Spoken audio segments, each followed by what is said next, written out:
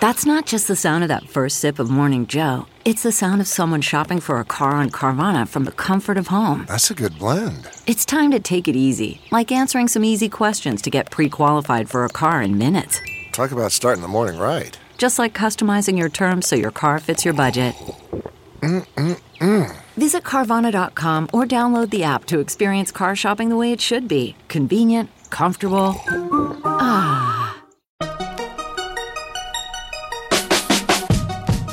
Welcome to another weekend bonus episode of the Tech Meme Ride Home. I'm Brian McCullough. So that Razr event out in LA earlier this week, obviously I didn't get to cover it live. And if there ever was a recent hardware event crying out for a hands-on so that you could get reporting, this was one of those.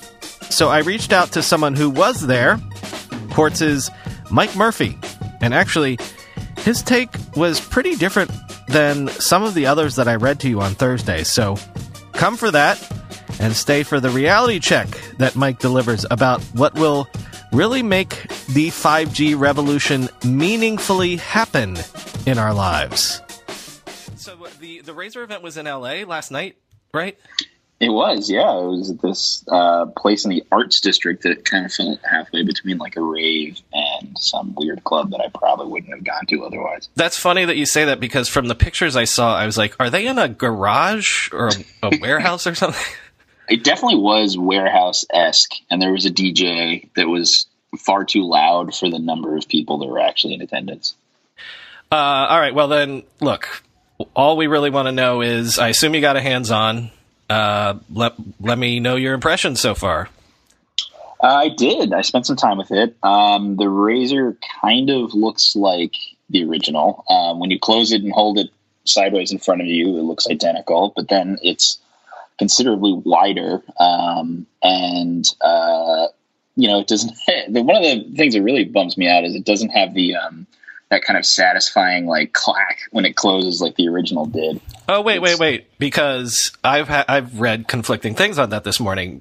Really? Some people have said that it's still got that satisfying sort of flourish where you end a phone call by closing the phone, but just tactilely, you're saying it wasn't quite as satisfying to do that? Yeah, it has. I don't remember. I guess because of the old one, it was metal on metal, so it was like a decent snap when it closed. But there's two magnets that hold it in place, so it feels like closing a laptop screen more than it does the old Razr. It doesn't clack. I mean, it's still nice to like literally, slam a phone closed if you're having an angry conversation. I can see that. That'll be fun again. But it doesn't like snap like a AirPods case or a Zippo lighter or something. But generally, how does it feel? Like flimsy? That's the other thing I've been reading all day is that everyone seems to be at least going with Motorola's confidence that, this is not like those other foldable phones. This is durable. This is solid. Yeah, they're talking a very big game, and I asked their head of design twice yesterday and the day before to his face that are you confident in this? And both times, all he said back is we wouldn't have released it if we weren't. But when I was playing around with it, I noticed that the way that the screen folds in, before it kind of goes into the device, it actually pops out a little bit from the body, and you can put a finger under it. Like you can completely pull the screen away from the rest of the phone because it's plastic. Yeah. And I just can't imagine the editor who edited my story on this was like, I would not give this to my child. And I asked Motorola straight up, like, are you going to put any warnings on the box like Samsung did when they re-released the Fold? And they're like, nope. Okay. I don't know if this is like a hubristic claim on their behalf or if they really think that's, I mean, I didn't try and like yank it apart. I'm at their event. I don't want to destroy their phones, but right. But surely, all right, when you're opening, you surely must have open, close. Like, does that feel smooth and like reliable? Like, it feels pretty reliable. I would say as reliable as the Fold felt. I reviewed it both times, and I didn't have one of the ones that broke, but the actual mechanism of the folding screen seemed okay. It's just that, like, kind of in the same case with Samsung, it wasn't the display itself necessarily that was causing the issues, but things being able to get underneath it. And there's a massive gap. I mean, you can literally see through the gap in the display on the Razr. And something is going to get in there. I don't understand how that's not an issue, but they seem confident that it isn't. And what about everyone has been telling me all morning, no visible crease? How does a plastic OLED screen kind of look when you're looking at it?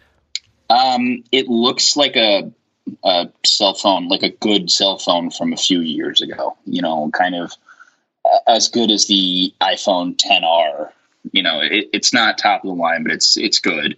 But I did notice a crease. I played with a few different ones, and if you hold it, you don't see it when you're holding it directly at you, kind of like you do the Fold. You definitely do.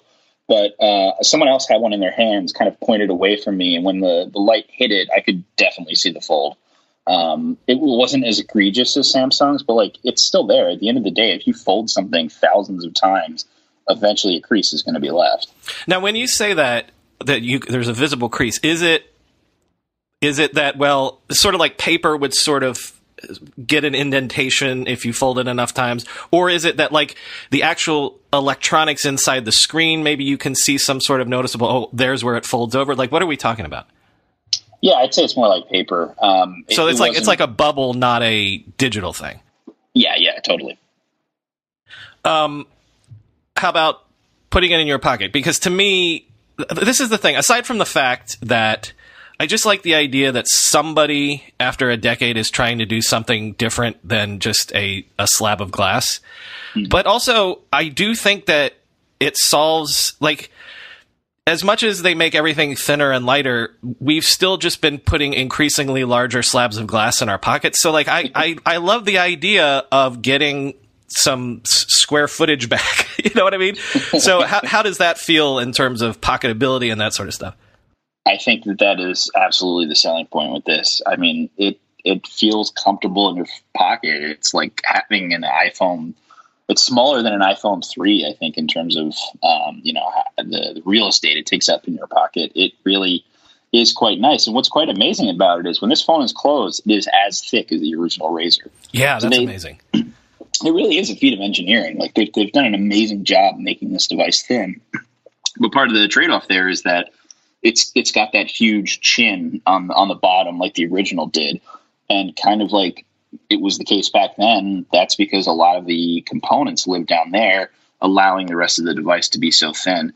But yeah, I mean, I could see it being a huge thing for people that just don't want a giant thing in their pocket that looks extremely awkward but still want a big screen with them.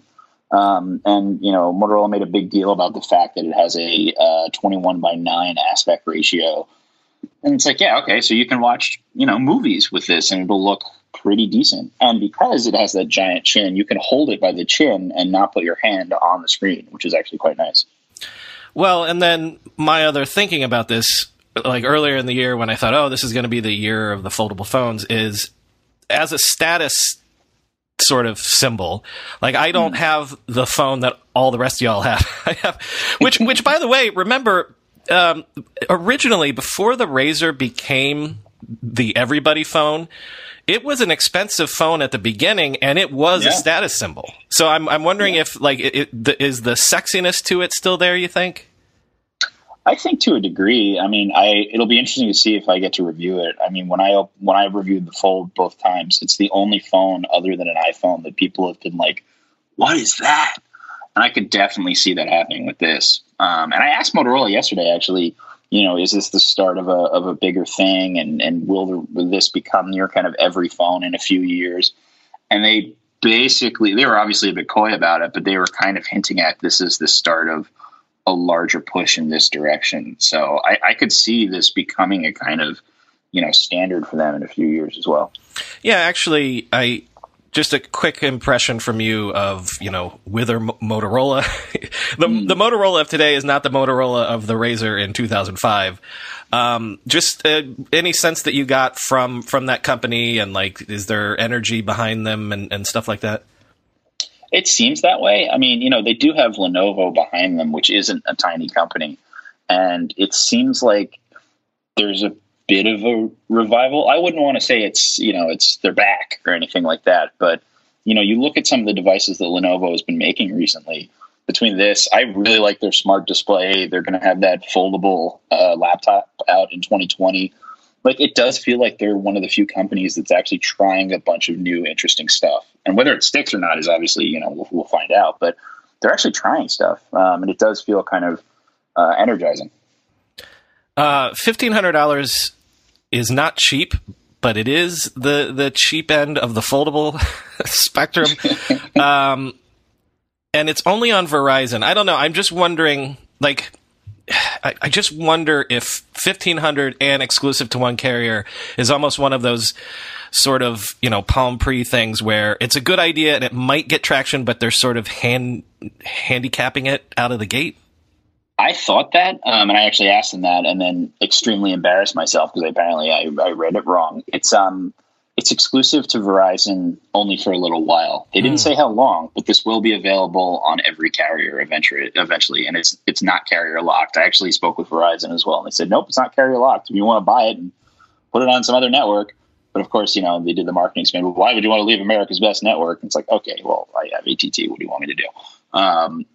But so it will work on every network eventually. I think the tying with Verizon is just like a kind of joint marketing stunt for now.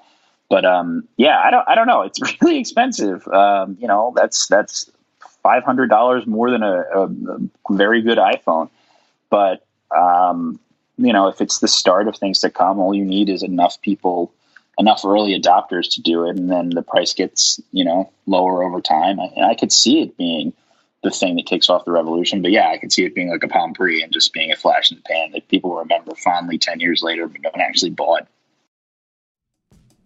With everybody fighting for attention, how can your business stand out and connect with customers? Easy.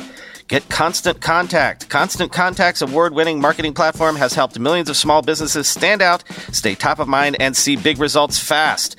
Constant Contact makes it easy to promote your business with powerful tools like email and SMS marketing, social media posting, and even events management. With Constant Contact, you'll reach new audiences, grow your customer list, and communicate more effectively to sell more, raise more, and fast-track growth. Don't know much about marketing? No sweat. Constant Contact's writing assistance tools and automation features help you say the right thing at the right time, every time. Plus, you can send with confidence knowing your emails are actually reaching your customers thanks to Constant Contact's best-in-class 97% deliverability rate. I use this, and you should too. Tackle any challenge with Constant Contact's expert live customer support. Plus, everything's backed by their 30-day money-back guarantee, so get going and start growing your business today with a free trial at ConstantContact.com. Just go to ConstantContact.com right now. Constant Contact, helping the small stand tall. ConstantContact.com. When you go through airport security, there's one line where the TSA agent checks your ID and another line where a machine scans your bag. The same thing happens in enterprise security, but instead of passengers and luggage, it's end users and their devices. These days, most companies are pretty good at the first part of the equation where they check user identity, but user devices can roll right through authentication without getting inspected at all. In fact, 47% of companies allow unmanaged, untrusted devices to access their data. That means an employee can log in from a laptop that has its firewall turned off and hasn't been updated in 6 months. Or worse, that laptop might belong to a bad actor using employee credentials. Collide finally solves the device trust problem. Collide ensures that no device can log into your Okta-protected apps unless it passes your security checks. Plus, you can use Collide on devices without MDM, like your Linux fleet, contractor devices, and every BYOD phone and laptop in your company.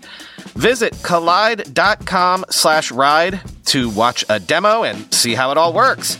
That's KOLIDE.com/ride, collide.com/ride. I want to ask you about another product that you reviewed recently. I think you got definitely more hands-on with this, obviously, because it's out. But the AirPods Pro, you weren't quite as rapturous about them as other folks have been. So what's your high-level take on the AirPods Pro? Well, like literally right now, I'm using my old AirPods. I have the new ones with me somewhere, but I think I need to return them. There are a couple things that I just didn't like about them. Um, and this has been a problem for all AirPods, but the new ones, they come with three sizes of rubber tips to put in your ears. And basically, if one of those doesn't fit perfectly, they don't work. They don't work as intended. There's supposed to be noise canceling or noise reducing headphones, but sizes, they're not going to do their job. And for the price, there are way better over the ear noise canceling headphones. Like I have a pair of Bose QC35 2s from a couple of years ago that I would never trade away for these new AirPods. Other than that, I don't feel like there's enough extra utility. And I personally really don't like the new design compared to the with the case and the actual earbuds themselves. The original case, it was easy with one hand to flick it open and close because it was longer than it is wide, whereas the new one is the opposite. And it's just, I always feel like I need two hands to use it. The earbuds are a little harder to get back in their little houses. I don't know, a friend of mine was saying they kind of look like some company you tried to knock the AirPods off. They look like someone took the original AirPods design and went, how can we not get sued for these? So I don't know. I have been really big on AirPods pretty much since the get-go. I've had them since they first came out, but I don't know. I think for the additional value of sometimes noise canceling, I don't really know if that's worth $100 extra. Well, and the thing that I didn't realize, because I must not have read the reviews closely enough, is that the tapping interface, is it completely gone? Or is it just... Oh, yeah. Yeah, that's another bizarre thing. That blows my mind. The old ones had a very simple tap twice to do something. And you can set whether that's change a song, talk to Siri, and you can call out Siri on the second generation model as well, which I'm not going to do because I've got like 5 Apple devices in front of me. But the new ones, you just have to, you can only squeeze the stem of the earbuds, which bizarrely is also twice as short on the new one. So it's actually kind of hard to do that, and you need to use 2 fingers to do it. It just kind of looks like you're taking your AirPod in and out every time you're doing it, and it's just super fiddly. But the Beats Solo Pro you liked. I did, actually, and it's the same technology. Everyone was saying how amazing this new transparency mode on the AirPods is. It has literally been in the Beats line for a while now. And I was surprised. I personally have never wanted a pair of Beats. I've never owned a pair of Beats. So maybe I was going in expecting quite little, and it was better than that. But they've redesigned the Beats. They were pretty susceptible to breaking in the past. And they've redesigned the hinges so they don't snap as easily. I thought the noise canceling, especially considering they sit on your ear rather than covering your whole ear, was surprisingly good. Like I used them on a few flights, and I found them actually pretty nice to use. Finally, this is something that I try not to do, but sometimes I can't help myself. Your piece on 5G and what it'll really mean once it starts to happen to us, connected with some recent news that really made me think of things differently. So I'm going to go on a bit of a soliloquy here. The news that Apple had that internal meeting recently about how their AR glasses are the next big thing and maybe will eventually long-term be a replacement for the iPhone. Sort of made me scratch my head, but then I don't know, it makes sense. But then I remembered your piece about the 5G revolution, and the point that you made that connected dots for me was that, okay, we're all anticipating 5G coming, but in reality, what does it mean? Oh, it means things will be faster, but fundamentally, we're just going to be doing the same stuff on the same devices that we already have. It'll just be faster. So the point that was made in your piece is that the revolution in 5G won't just be everything will be faster. It'll actually be when latency goes away. Somebody in your piece said that that 5G will need an iconic device, and it'll probably be AR and VR, because once you can do everything instantaneously in real time out in the world, then suddenly some form of AR headgear or glasses or whatever actually makes sense. Yeah. So tell me more about why. All we're talking about right now is speed, but it's really when the latency goes away that the real 5G revolution is going to happen. Yeah, I mean, that's what a lot of smart people have told me, and it makes sense to me. The issue isn't necessarily that we can't get enough content on our existing devices fast enough today. No one is. I mean, yeah, okay, some places you've got spotty cell connection or something, but that's not going to be revolutionary. It will be, and this is going to be a much harder task, but it will be if 5G is able to reduce latency to less than 10 milliseconds. Because basically that below that threshold, the human eye can't perceive anything. Like, it looks like real time to the human eye. And so if you can create a network where you can deliver information constantly and reliably to someone that to them it looks like it's happening in real time, you're going to have a transformative experience. And holding a device up in your hand is not going to be that. Yeah, it'll be cool. Maybe Google Maps AR will work a little better, but you're going to need something that's more intimate and more taking up your entire field of view at all times. And so some kind of headset or something that's wearable seems to be the thing that would do that. But there's debate whether that would be AR or VR, but I feel like if it was VR, you're only going to be able to use it in certain situations. By the way, VR is something that we've been told is the next big thing for a while now. So maybe again, it's everything. Something's the next big thing until there's that one key threshold crossed, and maybe 5G is it. But like I said, that connected the dots to me to that Apple thing, where if they're, like you're saying, smart people are telling you this, if Apple's seeing this, then yeah, that does make sense. That in the same way that we couldn't. Like, smartphones couldn't take off until 3G was around, so it was fast enough to be functional to have mobile internet on you at all times. What you just said, like, where it's real time, where if I'm at a baseball game and I'm looking at the pitcher and there's an overlay that gives me his stats and the instantaneous, or whatever, any number of scenarios, like, that to me was the first time that I'm like, oh yeah, it is obvious that AR at least clearly would be the next step. Yeah. But the problem is the network that you're going to need to build that is insane, because you're moving from cell towers every 500 yards or something to cell towers, I think every 20 yards to build that structure to maintain that latency. And I don't know, that's a huge infrastructure task, and that's going to take time and money, and people will probably get disillusioned before it actually becomes a reality. So there's a high chance it will never actually come to pass, and it'll be solved in some other way, like Wi-Fi everywhere or something. But I don't know. It's a really interesting concept when you start thinking about getting beyond these little rectangles that we keep in our pockets. And so when we hear right now about carriers rolling out their 5G network, all they're doing right now is getting the gear in place to get those higher speeds, but then that eliminating the latency phase could be years and years after that.